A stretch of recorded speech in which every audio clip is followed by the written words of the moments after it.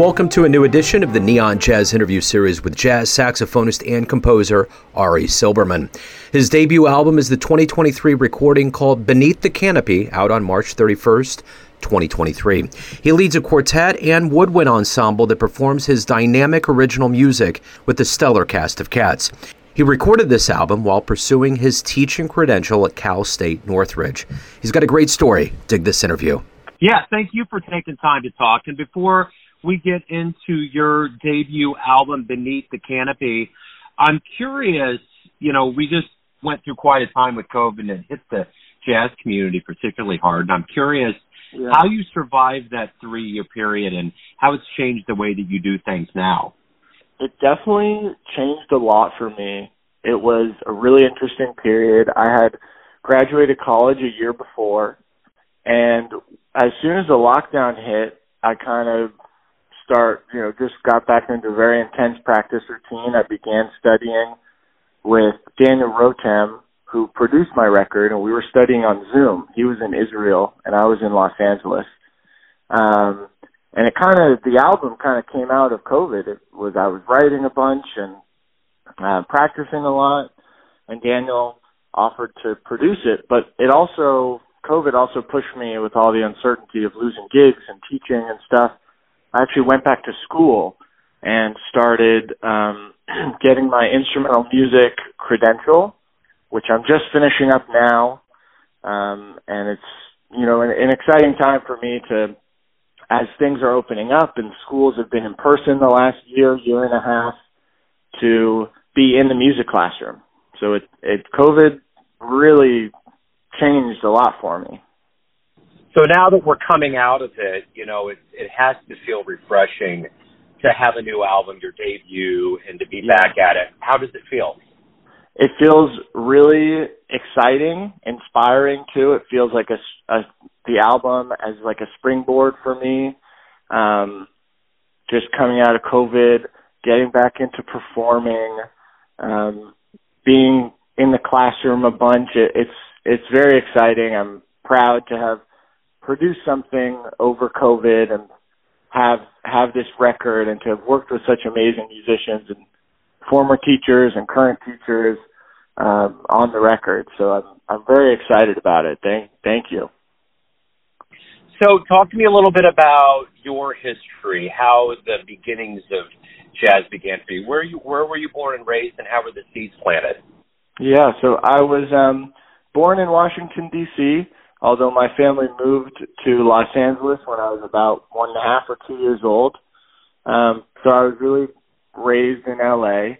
I started playing clarinet in 4th grade and started playing jazz in 6th grade. It was before school in elementary school. I went one day a week, and we had an ensemble, a jazz combo, and I was playing clarinet for that. I started playing saxophone in 9th grade. And as I was playing saxophone and really just experiencing so many different types of music, my school had, I was in a contemporary new music ensemble. I was in a New Orleans style brass band. I was in jazz combos. I was in a big band. So I was exposed to so many different styles of music, which was really exciting. And I think I got a lot more serious about practicing jazz in 10th and 11th grade, when during all my free periods at school, I was in the practice room. And when I got home, I'd be practicing after doing my homework. And so that was really the beginning of it for me. It kind of started in 6th grade and just naturally grew through through my school program. So what was the first live jazz show you ever saw that really inspired you or made you think that that's what you wanted to do with your life? Yeah. Oh, man, that's hard to pin down. That's such a good question. I think I remember seeing my teachers a lot, I was always inspired and always thought it was the coolest thing that my teachers were professional performing musicians. But I remember also, I saw my teacher, Ivan Johnson, I saw his master's recital at Cal Arts, and that was really inspiring in my pursuit of jazz education. in and out of university. Just like this idea, I'm always learning, and I can always be better. I can always practice. But I also remember after my first semester of college, I went to the Village Vanguard in New York and saw Kenny Barron.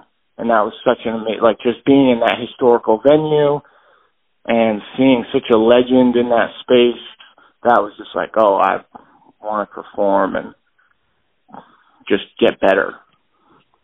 Absolutely. So, you know, the one thing, you've been around a lot of people. You've been around a lot of big names, a lot of esteemed people. And I'm curious, what have you learned from them, from the veterans and legends and luminaries of the jazz world? What have they taught you?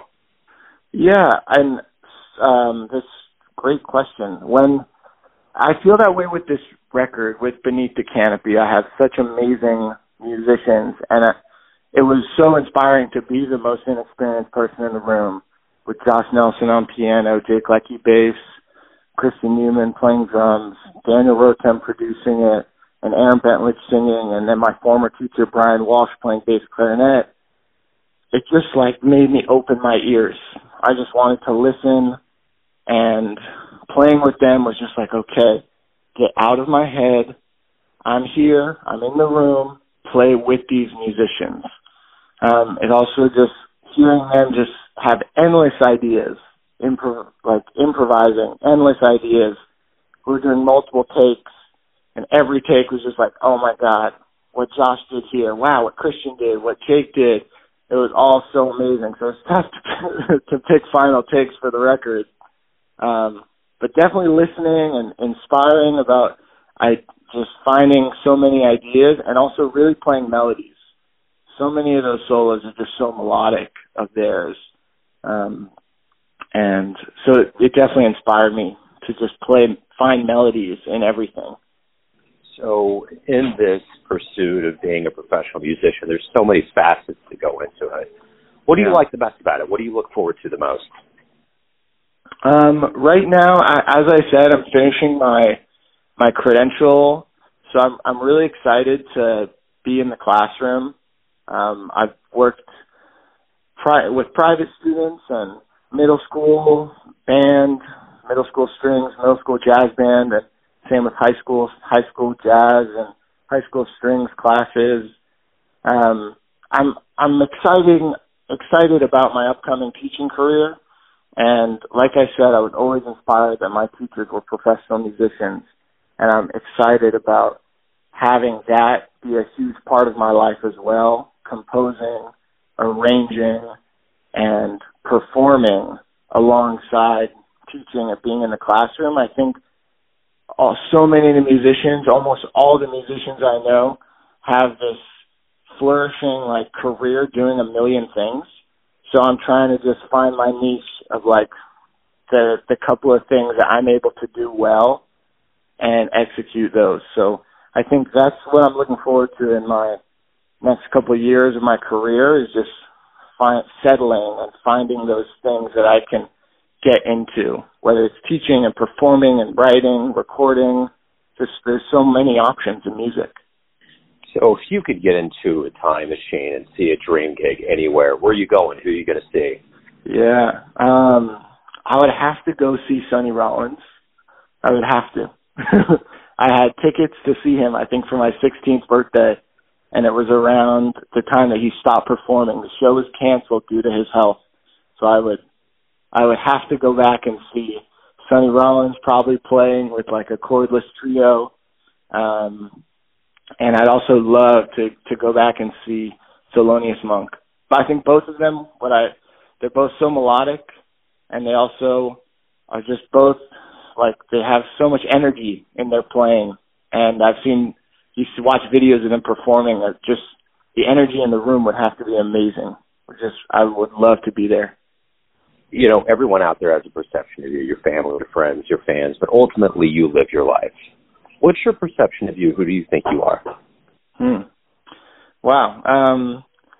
There's so many levels to that question. It's amazing. I think as a musician, you know, I'm a performer and composer and saxophonist and woodwind player and a listener, and I'm also both a student and a teacher. As a person, I'm a son, a brother, a friend, kind, funny. I can be stubborn, slow-paced,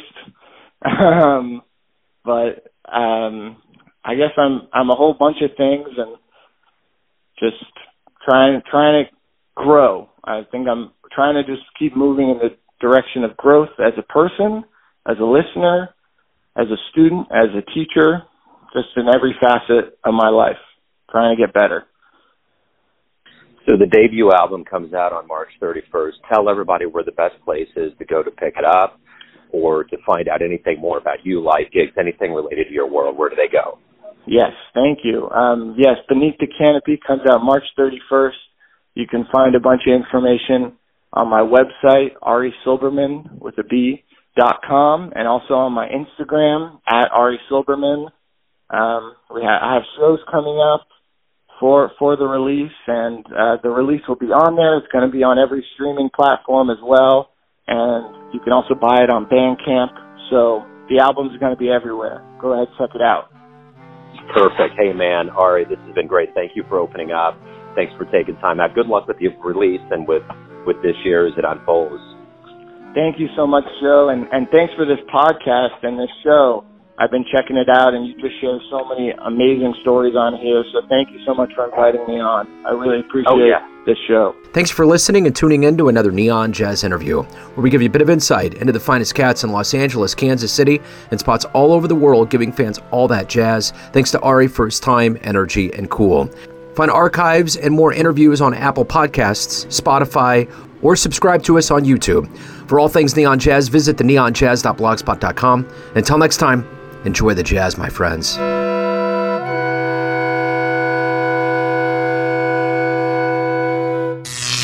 Neon Jazz.